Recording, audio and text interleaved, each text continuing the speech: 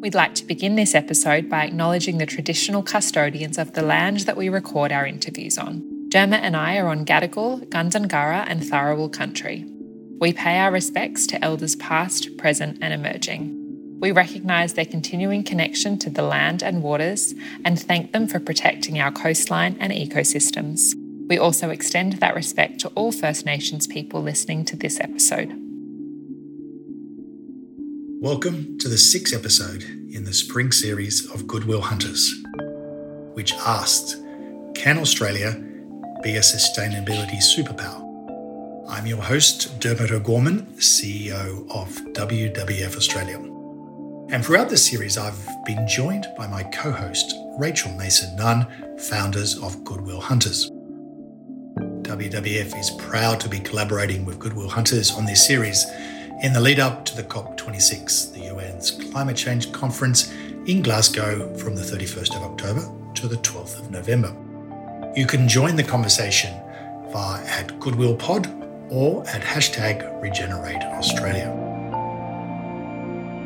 In this episode of the series, I speak to 3 formidable female leaders. Our guests are Sissy Gore-Birch, Sheridan Waitai, and Sangeeta Maghabai. Sissy is the Executive Manager Aboriginal Engagement at Bush Heritage Australia. She is a Jaru Kiji woman from the Kimberley region.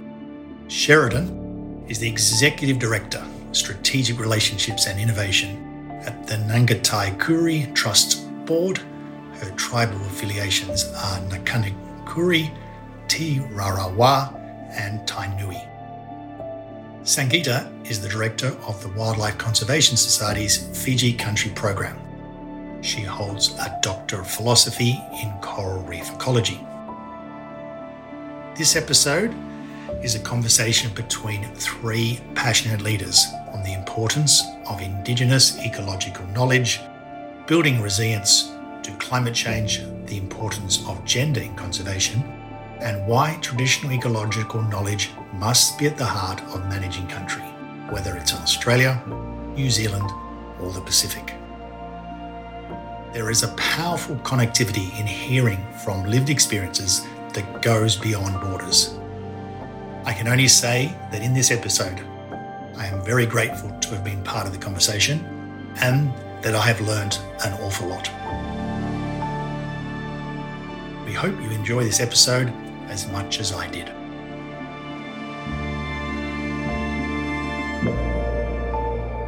As world leaders prepare to gather in Glasgow for the 2021 United Nations Climate Change Conference, the Intergovernmental Panel on Climate Change has sent out a dire warning. We've caused permanent damage to the Earth's climate. Without significant changes, the average global temperature is very likely to rise to 1.5 degrees Celsius above pre-industrial levels by 2040. The experts are clear. World leaders must commit to an ambitious reform agenda to stop adding carbon dioxide to the atmosphere. But what do those changes look like? What does all this mean for the most vulnerable communities? And what is Australia's role in climate leadership? My name is Rachel Mason-Nunn, founder and executive producer of Goodwill Hunters. This series is brought to you by the Worldwide Fund for Nature, Australia's most trusted conservation organisation. Through its Regenerate Australia campaign, WWF is calling on Australian leaders to make Australia the world's leading exporter of renewable energy by 2030. Thank you for joining us for this crucial conversation. We invite you to contribute to the conversation online at Goodwill Pod and WWF Australia and #RegenerateAustralia.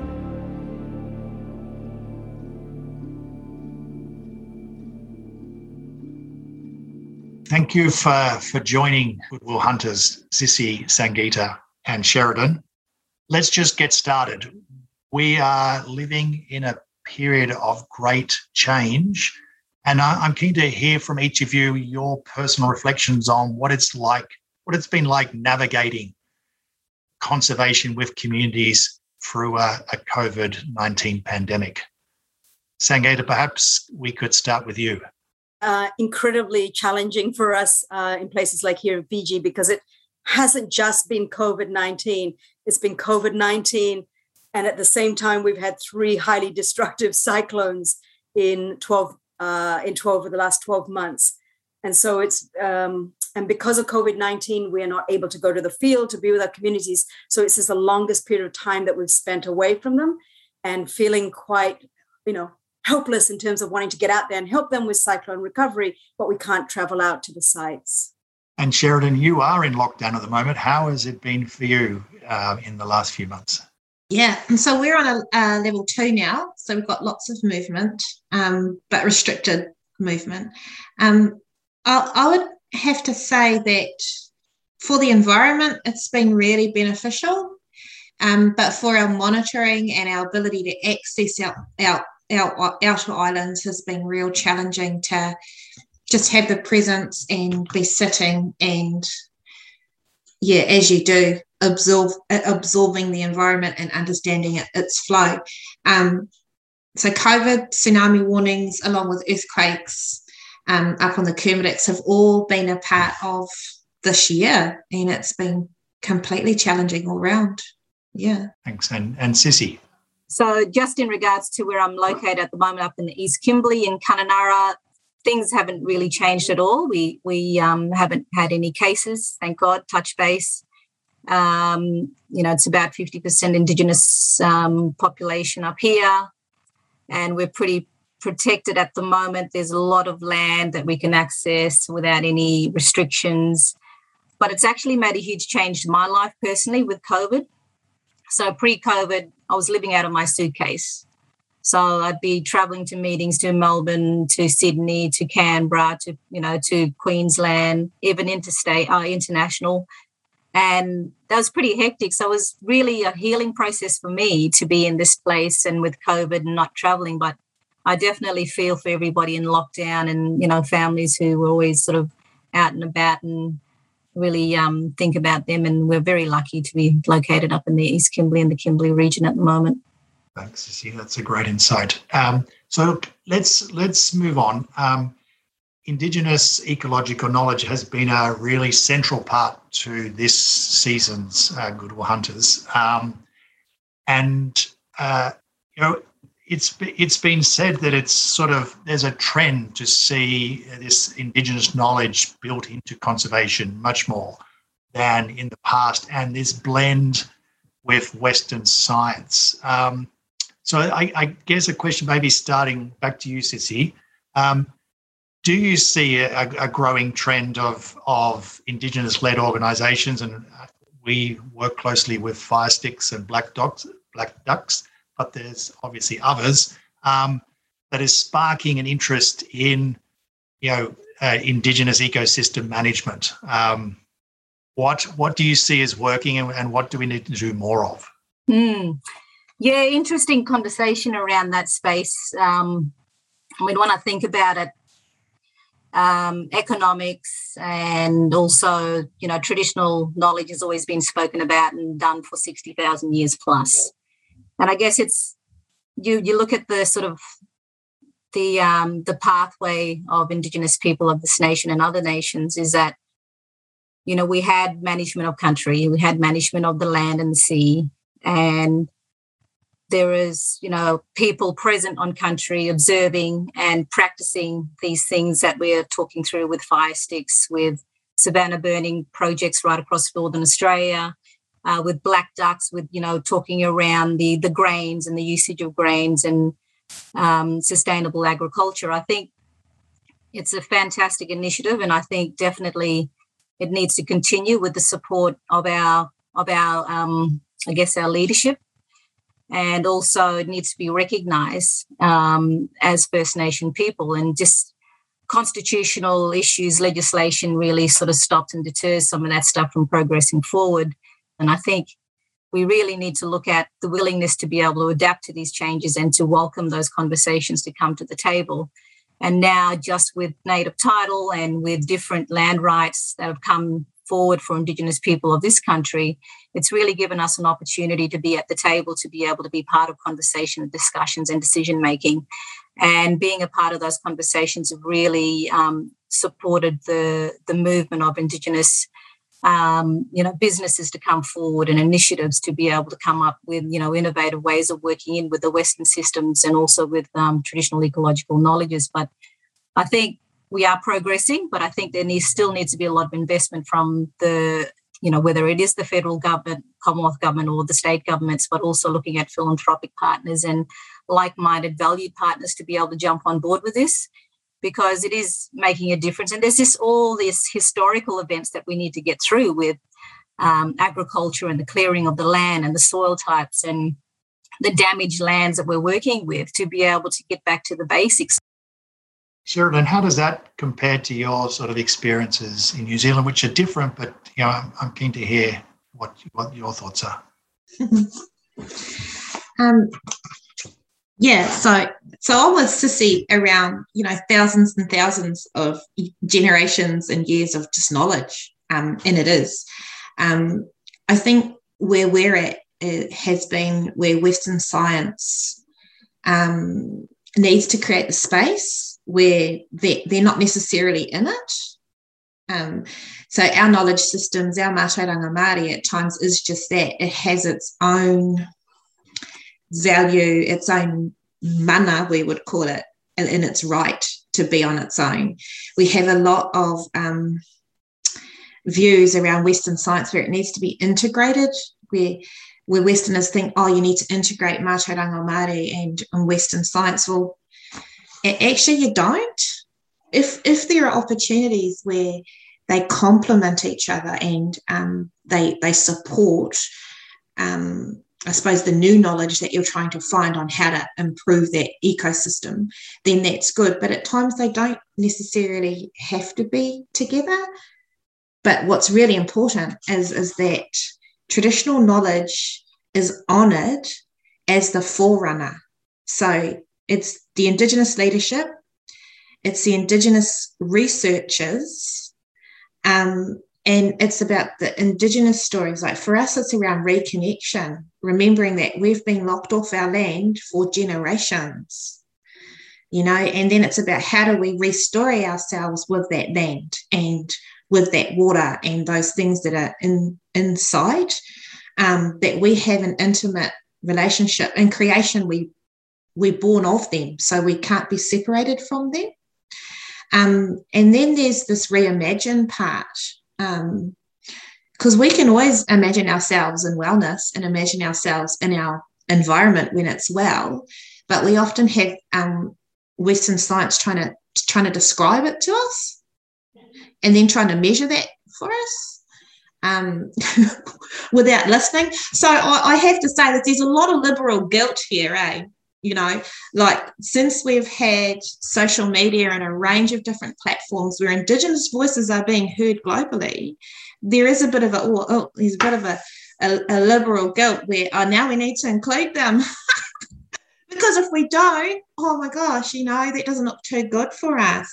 So yeah, I've experienced all of that in my days, and obviously my grandmother's days and the days of my great-grandmother, and goes on and on. But we're at a point now where we privilege Mātauranga, we privilege our own knowledge, and those that want to work on our whenua, on our land and in our water, if they don't want to, then they don't get to come here. It's quite simple, Gone are those days. Gone are those days where you cannot see the sun, the moon, the winds and the rains, and then come and put a lighthouse on our land because you are scared of hitting into the rocks. It's like that. Like all those knowledge systems are there, and Western science is like this great lighthouse that tries to shine its light above all of us. It's like, if you really knew what you're doing, you wouldn't need a lighthouse. I love that lighthouse, that analogy. Sangeeta, do you want to respond to that? Yeah, sure. Well, I think, there are lots of, for us, we have the locally managed marine area network that exists in places like Fiji, but also other parts of the Pacific. And I think, when I listen to the other two speakers, there are differences in that. For example, for us in Fiji, 88% of our land is actually under, customary ownership. We recognize sea tenure. And so those valuing Indigenous knowledge systems is, I feel almost is placed at a higher value than the science, to be honest, because especially if you go out to rural communities, but also even people in the urban center, there's a real valuing of that knowledge. And I think that the Indigenous Fijians in Fiji, they really are those environmental stewards because they do have remarkable insights, knowledge of like animals, plants, ecosystems on the doorstep that have been passed down from generation to generation. And so for us, it's almost in country disrespectful not to recognize this knowledge. And so we never try and miss out on this. It's kind of fundamental to any community-based work we're doing. And I often say that, when you talk to and work with our communities here in Fiji, they really are our original marine biologists of, for example, our oceans. The other thing I think that's kind of important is that I think that what I like, which I think is really important for other places, is I think we can really show through like the locally managed marine area network how this kind of local stewardship is really critical to make any kind of progress on conservation. And local buy-in can mean like working with Indigenous groups in Australia, New Zealand, but it also to me can mean working directly with the communities living on the doorsteps of that resource. And then I one of the things I've been thinking about is what I think is really important, because I feel like it's getting lost currently in the global dialogue around biodiversity and climate change, is that we have to become much more open to kind of other visions or other ways of doing conservation. And for example, in Melanesia context, conservation does not mean like locking those resources away or what's called fortress conservation. For Melanesians, conservation is all about maintaining culture, customs, and traditions. This means they have to be able to access those resources. And so identities, attachment to place, and well-being are interwoven into kind of land and marinescapes. And I think that having more of that in other places, I think, is going to be kind of critical for conservation moving forward.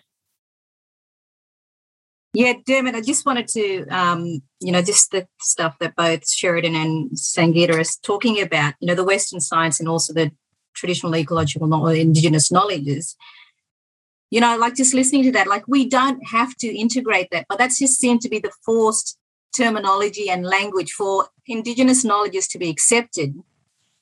We have to accept the different languages or the discussion and the terminology around integration. And, just with these current systems that are set up in place at the moment with land tenure issues and, reconnecting with land or even returning of country through all these different mechanisms of land rights, native title, purchase properties, private landholders, these are great starts to that conversation. And I just think, the government really needs to step up in regards to this, in regards to the policies and the legislation and the constitution, is to really look at the definition of how we actually work together with First Nation people, especially in Australia, and to be able to take this as a serious conversation and moving forward. Things are definitely changing, and I look at the fire program that's happening right across, Northern Australia, right across Australia, is, we're talking about right way fire, right way approaches, and Indigenous people are leading some of these, this sort of these different methods of how we're doing business on country, and they're taking it internationally. But we're not recognised in our own country of the work that we're doing. So we're having to go to international conferences and conversations to be able to get that international recognition, whereas our own country doesn't recognise that, and our knowledge-based systems. So we would share that with you as well, Sissy, that we've had to go out to international fora, and thank you for having me, because these are classic examples of when you have the government conversation, it's really challenging. That's a real big conversation with lack of any action. But our starting point for us has been on the ground, one by one, group by group, in terms of scientists. And I could get anything from 12 to 15 research proposals in a week sometimes. And my questions back to them is, well, basically, what do they think their research is going to do? So one, how is it going to be of benefit to this plant in the first instance? How is your research going to be of benefit to the wider ecosystem? And how will that build research, how will that build capacity of the Indigenous people? What value are you giving to the Indigenous people? So if they can't kind of answer those questions, or if they don't even have the courtesy to go, I've had real awesome people say, I didn't even think about that. Yeah. And I mean, to add on to that too, there's this huge rollout of competency.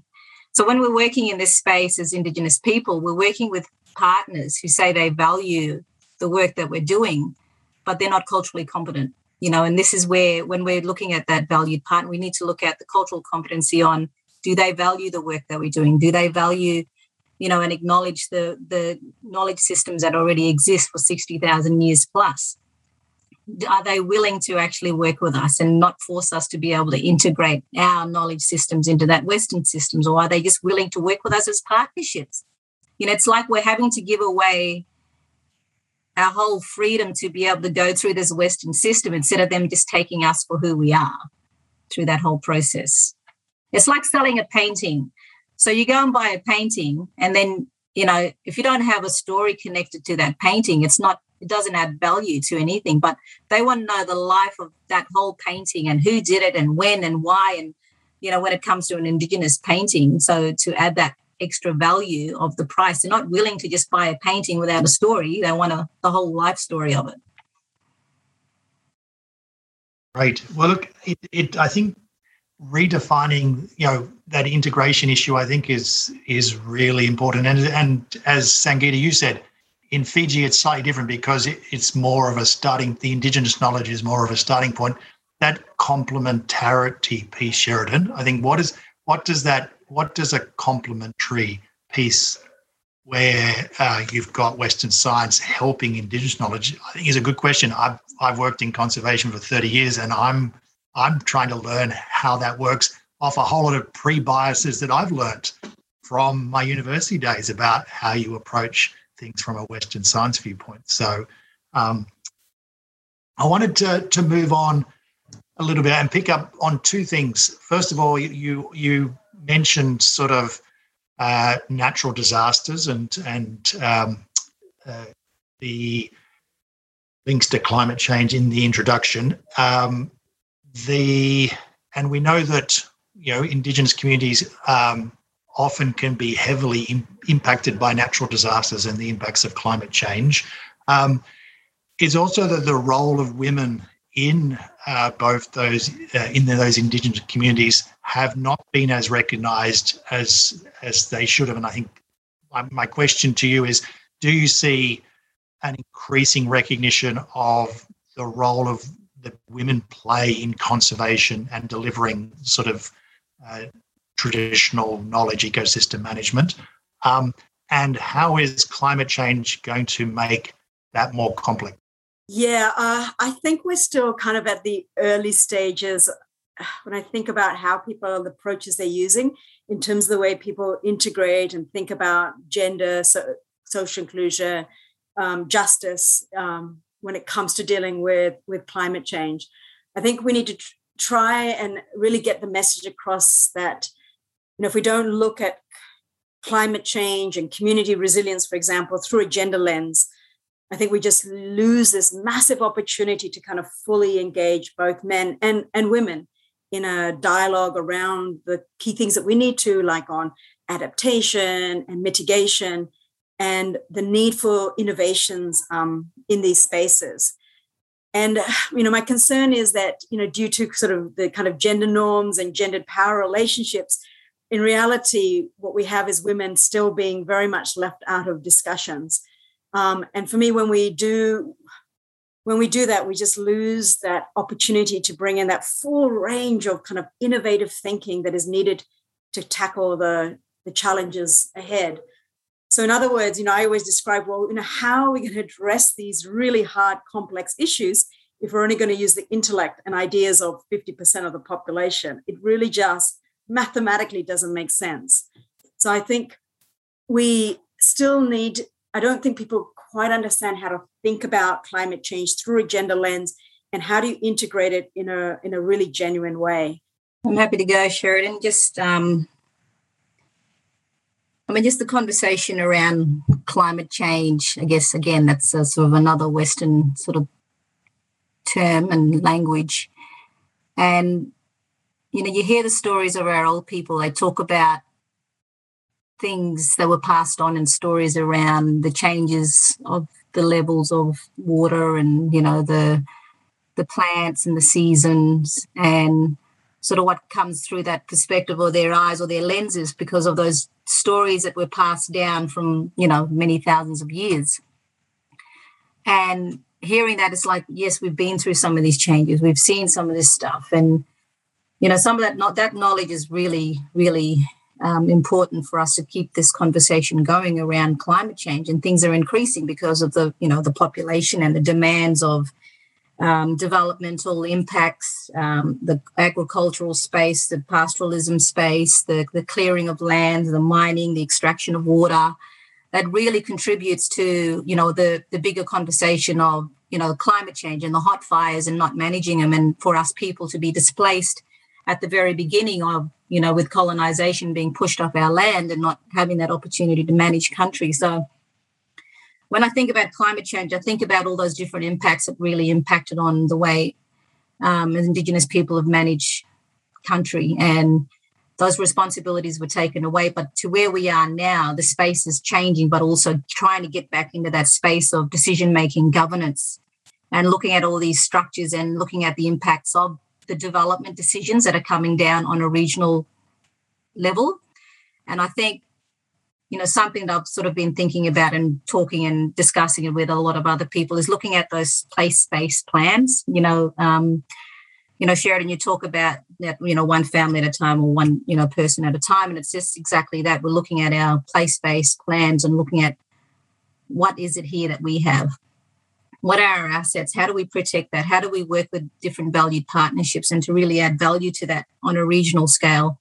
And using that data, like we talk about data sovereignty to really protect our knowledge and to protect our own systems because, Indigenous people are the most well-researched, people in the world. And for us to be able to have data sovereignty and access to our country and our land and sea again, to be able to take that knowledge back, I think it just empowers us to be able to sit at the table and to be able to negotiate and to look at the bigger picture. When we're talking about climate change, it affects all of us. There's no discrimination, there's no racism in that at all.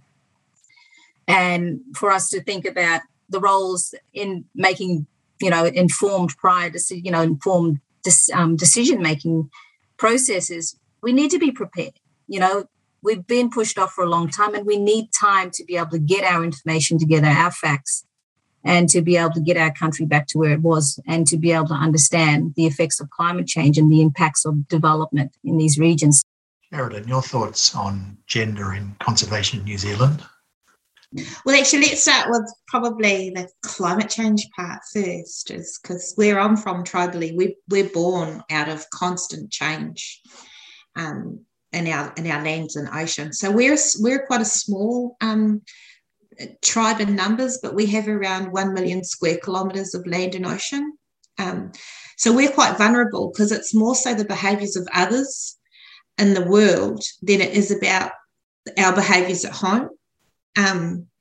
And for us, it's about how do we amplify our voice, or how do we get heard around the behaviours that are happening around the globe are accelerating what normally would have naturally happened over 1,000 years. And we would have adapted over time as mana whenua, as we do as Indigenous people. But at this pace, it's very, very hard. It's really hard. So we're actually quite vulnerable because of others and others' behaviour.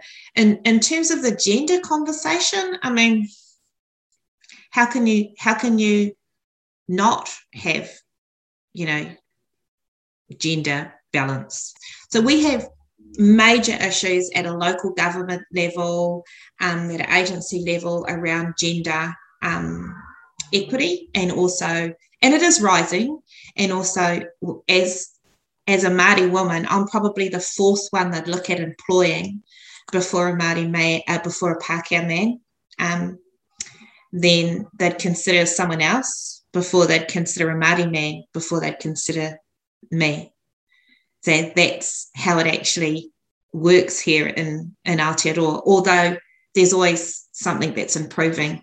But from an Indigenous perspective, is men can't function without us, and we can't function without them. So even right at our children, as we're pairing them up for their purpose and their roles into the future, there's always a male and a female, a cousin or a sister, a brother and a sister. Like, they have to move complementary together. Like, I have certain male cousins that for specific purpose are right next to me. Like, we just cannot function without each other. I have to do certain things to keep them safe. They have to do certain things to protect me. But ultimately, our mother, being Papatūānuku, I'm her daughter, so I have the right to speak for my mother. And every man knows that. Every man that is a man knows that the daughter will always speak for their mother. So whitire is our ocean, and that's the female side of Tangaroa. Again, I speak for my mother. Yeah. So the roles aren't about, they're so complementary and they're so reinforcing that they're really powerful. It's like, that's how you move. And then when you move complementary like that, the rest of your nation moves with you. Yeah. So it's like, how could you not have gender balance in anything that we chose to do? Yeah.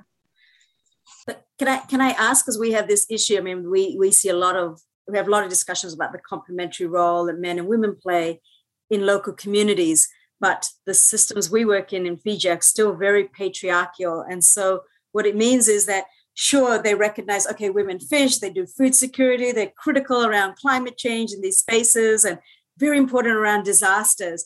And there's that.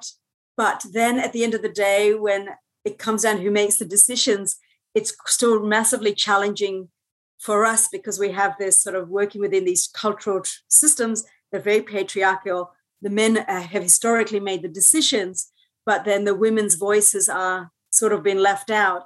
And yet at the national level, we've made commitments towards gender equality. So there's kind of this, I guess we're trying to bridge these two worlds, on what our values and principles are kind of nationally, or what we might commit to through even global commitments. But then it's still quite challenging, I think, for people working on the ground, is how do you then work in systems that maybe are patriarchal? Because we sort of want to encourage different voices. We know the value that women's voices bring, but it is sometimes in some places it's hard because their systems don't allow those voices to come in there. And I'm wondering whether any of you sort of have those similar challenges, or whether there are just different systems. Yeah, totally have those. Yeah, we've had colonisation too. So we've definitely had that within our culture, that there's been a paternal sense where our men have behaved quite like Western men, where and that's taken us a long time and generations to unpick and undo, and we're not quite there yet, to be quite honest. We still have quite a lot of moments where there is that amongst you tribally, where it matters, and I feel your pain, Singita, is what's normalised tribally, and then you hit up into an agency, an organisation led by a white male that doesn't see you as an equal. Yeah. And that's when I found that silence speaks my truth, Yeah, and others will speak for me, and eventually he'll figure out he needs to come back and talk to me, like, yeah. And then you just find all these other things to do to prove the value of your Indigenous knowledge. Mm. Yeah, Sangeeta, just listening to that, I mean, like even just within Australia, there's just so many different layers of cultural, I mean, like if you're working in the desert, you know, there's all these different cultural practices that currently still exist. There's a role and responsibility for men in these spaces. So the women hold those spaces of the women and the men hold that space for the men. And, you know, it's just the Ranger program has really allowed those systems to be able to work together. And I think it's really added value to the way we manage country, having a role and responsibility for Indigenous women rangers in those different roles, and Indigenous men to work alongside and protecting and making decisions for those different sites. But it's just, I think in regards to there's law always exists, you know, and our principles and our values, that's always going to be there. And some places haven't lost that and some places have. And again, it's just about, you know, reconnecting with those systems, bringing those systems back. So it is you know, these opportunities through ranger programs, land rights, native title have really given those opportunities to sort of come alive again. Right. Sissy, you've mentioned sort of policymakers, decision making. I think, Sheridan, you mentioned that as well. And Sheridan, you mentioned that climate change is happening faster because of global emissions. Preparing communities to be more resilient to that fast changing future is always complex. How do we need to improve the interactions between communities that are living at the edge of climate change, real climate change actions, and those policymakers that are far away in boardrooms or offices that are forming the type of policies that, you know, shape what communities can and can't do? Do you have any thoughts on that? Maybe Sheridan, you talked about it earlier. So we've been quite intentional around bringing Western science in at a community level, so what we call citizenship science, but that's again led by our traditional families, and we do like biological audits within an area to understand what's going on in there. So scientists can bring all their families, our communities come, our local families are all there, and we just basically camp for like 3 or 4 days, and we live and breathe nature together. And through those night talks and evening sessions and storytelling and facts and finding, we've been able to get a shared narrative that we're really quite comfortable with. And then we've been obviously using social media and a range of mechanisms to promote what's going on. But first of all, it's about understanding what we've got, and then having the ability to map changes together and observe together. So that's kind of attracted a whole range of different investors, different contracts that's helped us to employ our own people, also employ other people. And really what we're focused on is how do we build resilience of the land and also of the people. So we plant. Yeah, it's all about how do we build the resilience of our forests and on the water as well. So we've used that citizen-based knowledge and all that momentum to do quite significant science research. So we've got a very big research project out on Rangitahu, the Kermadec Islands. So that's quite game-changing for this government. It will inform Big Oceans policy and a whole range of work, and it literally started by just building relationships at a community level, scientists by scientists, science community with our communities, until we got this big vision. Yeah, big projects.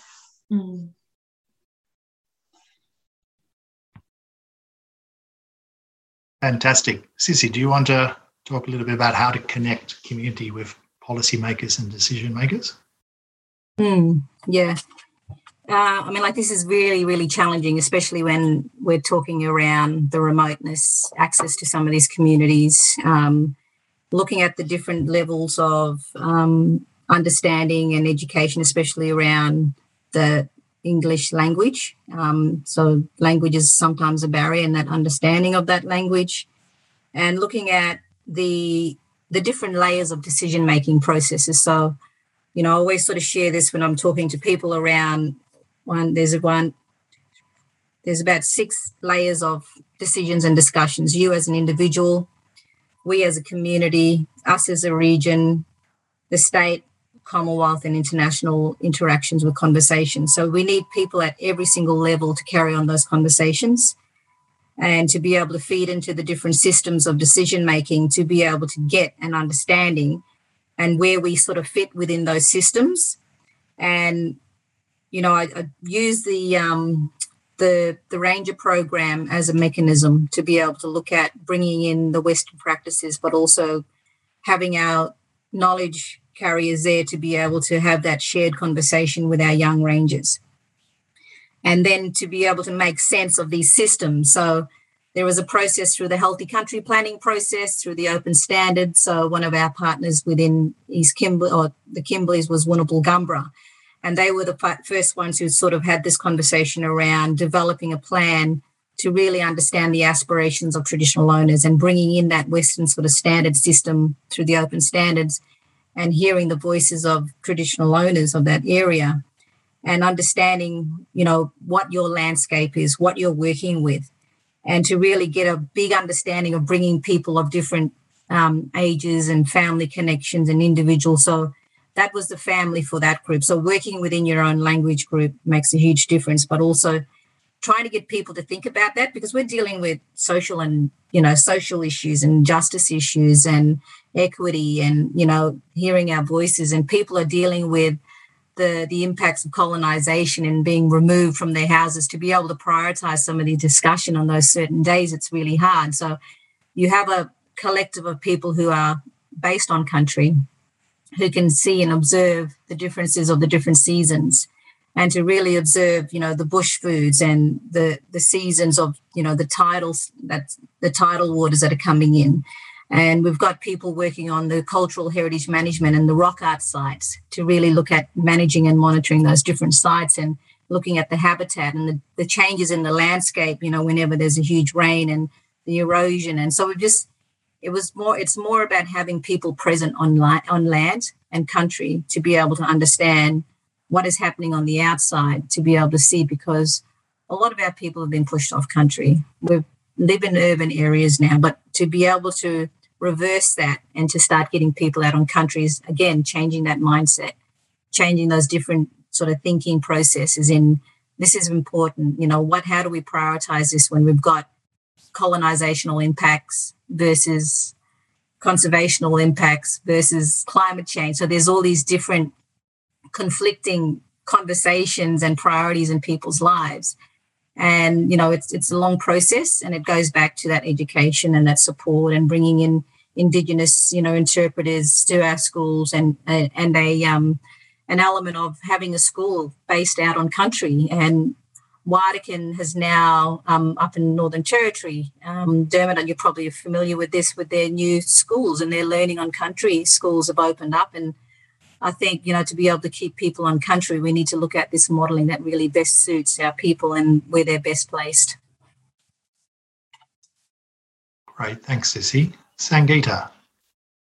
I still feel a bit of the oddball out in this conversation, because I think for us in the Pacific, it is quite different, because the Pacific is really governed and really by Indigenous people. And so like places like in my own country, we don't have as much of this separation between the people and government, in that if you like, I work for an international NGO, most of my staff are Indigenous Fijians. We go out and do community-based work, working with our communities, and we don't tend to do that in isolation. We tend to do it in partnership with our government colleagues, and those government colleagues are going to be Indigenous Fijian as well, be able to speak the language and, have their own attachment to place and cultural background that they bring to the discussions. So I think for us, that kind of links between communities and government probably happens a lot more or easier than in other places.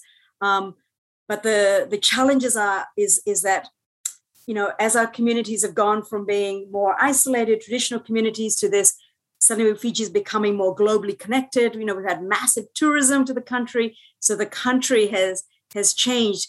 We find communities' aspirations of what they want have also changed. And so I think our communities are in this place where they're trying to figure out how much do they retain of their traditional values and practices and ways versus then how do they engage in this kind of, modern, whatever you want to call it, national economy, this globally connected world. And I think the challenges for them is that, is finding that balance between the both. And we're finding that within communities, there are differences in what communities aspire to and need. And so a lot of our work is really trying to figure out what they collectively want to do, and to talk through, I guess, what they want to invest in for themselves and their future. How much of their natural resources do they want to retain for the services that provides them, whether it's clean water, food, traditional medicines, versus how much they want to use their resources for also livelihoods, money, because they have the same aspirations. They want to see their kids, they want to have access to health services, education, etc. Certainly, Sissy, that sort of builds on that conflicting priorities that you talked about, the communities are dealing with, and then how you come up with perhaps a collective vision about where the community wants to go. Does that resonate for both you, Sissy, and you, Sheridan, in Australia and New Zealand?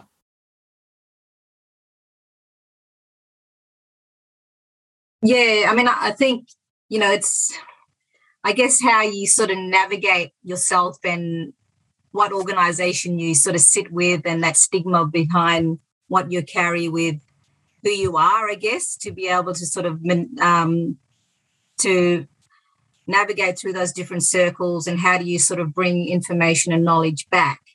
I mean, like I speak just with my own experience as a executive manager for Bush Heritage Australia, and also a chairperson of Ballingar Aboriginal Corporation for the last probably 8.5 years, in going through the whole process with lobbying and, I guess, working through the native title process, getting our Indigenous protected areas determined, and also, having the ability to get some rangers on board to be able to manage our 2.6 million hectares of country, or land and sea, and to be able to be in a position where we can actually make those decisions. And how do we come up with a collective approach regionally? So, I mean, I grew up on a community, isolated community, in a very poor environment, and with family and community and connections. And when I look at that model, that sustainable sort of modelling, I think about, oh my God, like we were living the dream. None of our people had money and jobs. It was more about living off the land and looking at a more sustainable way of harvesting and sharing. Whereas today, like, where is that? And we didn't think we were poor. We thought we were rich because we had fresh fish. We had, fresh takings from the land, and we understood the seasons, and, we were rich with knowledge and information sharing from our old people.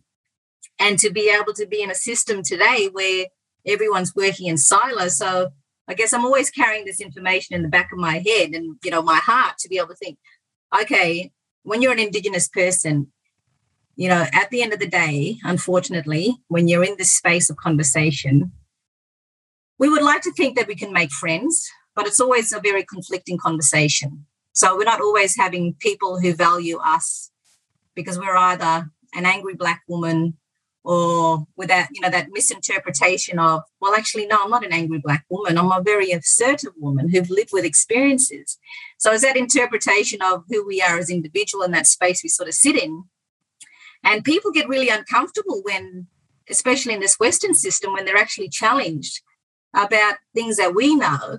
And I think it's a new conversation that needs to continue to happen. And this is where I feel that empowering of women and young people through education. And, my children always saying, Mum, stop it, you're being, you're speaking too loud, or you're being too angry. I was like, no, I'm not.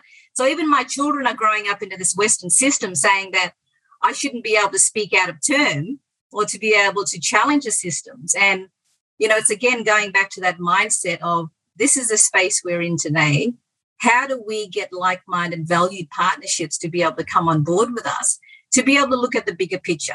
Indigenous people right across the world have been struggling for a very long time. And to be able to, come together and, we just want equity. We want equality.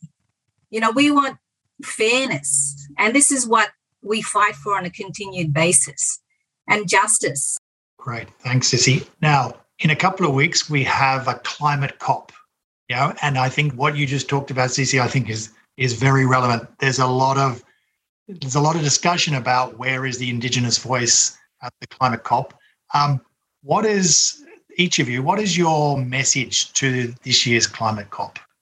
So I think that in all these global summits, where these big discussions and decisions are being made on the planet, I think we need to better recognize that many Indigenous communities are actually at the forefront of a lot of these issues, whether it's biodiversity conservation or the forefront of climate change issues, whether they're disproportionately affected by, for example, sea level rise, like we are in the Pacific, or whether it's actually in the way that they're already managing the systems, around them and keeping them as resilient as possible to better combat these changes coming up. And I think they can really teach us a lot about, living and coexisting in harmony in nature. But in those forums, I just worry there's just no mechanism to have those voices heard, or if they're heard, I don't want just one speech. Yeah, I actually want them properly kind of valued. And I think we just haven't figured out a way in all of these is how do we create platforms and spaces for Indigenous knowledge and voices to be heard, but in a genuine way that actually influences decisions, not just a tick box. We had an Indigenous person there, we allowed them to speak. Right now we'll go on to our, deliberations. So I think, to me, I just think something's got to change. If people really care about Indigenous people, then it's got to be real and genuine. And no more. We need to start calling out people that use Indigenous people like a tick box to think that they've done their bit. So totally in support of that. Also, one of the things I thought COP could be strong advocates for is, and this is not just them, this is IUC and this is everybody, is equity around research and investment into any type of science or research that goes on, and making sure that IP actually belongs with those Indigenous people. That whole doctrine of discovery is really old. It's a turn-off. Because there's a whole lot of stuff that Western science hasn't discovered. It's already been there. So how do they reframe that narrative? But I think most of all, from my perspective, it's how do we advocate, one, to have our voices at all those decision-making tables, but also about giving direction. So a really good starting point is when you're going in to work with a community, bear in mind that they all work too. So how are you going to be able to resource them to even participate and engage? That's a whole shift that needs to happen, because researchers and groups, NGOs will come in and they'll have all these wonderful things, but it costs time and money for us to participate in that as well. So we want to be valued at the same level. Yeah, I was thinking about this too. I remember years ago, I think there was a COP forum in Paris, and I think that was the last one I was supposed to go to, but I ended up not going because my family said not to. But even just, I think about some of the themes that have happened here this year with Reconciliation Week. The reconciliation theme was more than a word, reconciliation takes action, and urging us to be able to move towards a braver and more impactful action. So I guess not really think about, it's not about sitting on the fence. It's about being more active in this space, looking at the representation of Indigenous voices right across the world, but also, you know, thinking about taking action. You know, like, where are the voices? What is that collective approach from Indigenous people around the world? And how do we make sure that, you know, we are coming together as a collective voice before these forums to be able to come up with some sort of united voice to be able to hear? I mean, you know, Sangeeta, you talk about, you know, the work that you're doing in Fiji. I think that's awesome. I've been to Fiji and, you know, I was sort of blown away, and I was like, I want to get back to basic, simple life. But just how do we come collectively as Indigenous voices from around the world to be able to come up with actions, to be able to present to these, you know, global forums? Because at the moment we're sort of all coming in individually with our own sort of thoughts and ideas. But I think if we're able to have an Indigenous World Conference or Congress again, that was happening in Sydney, you know, like, if we can bring the voices of Indigenous people to come together collectively on really empowering our voices to be able to take that to those global forums, I think it'd be awesome, you know, acting on things. So if people are going to be sitting out there making decisions and the recommendations coming from the COP forum, we want to make sure that the Indigenous voices and aspirations are being heard and acted on. 3 very strong messages. I think our time is up now. So Sheridan, Sissy and Sangeeta, thank you so much. I love the "we don't need a lighthouse," Sheridan. I think that is super important. Sangeeta, I think, as you say, Indigenous communities are at the forefront and at the front line of those impacts, but they can teach us all enormously.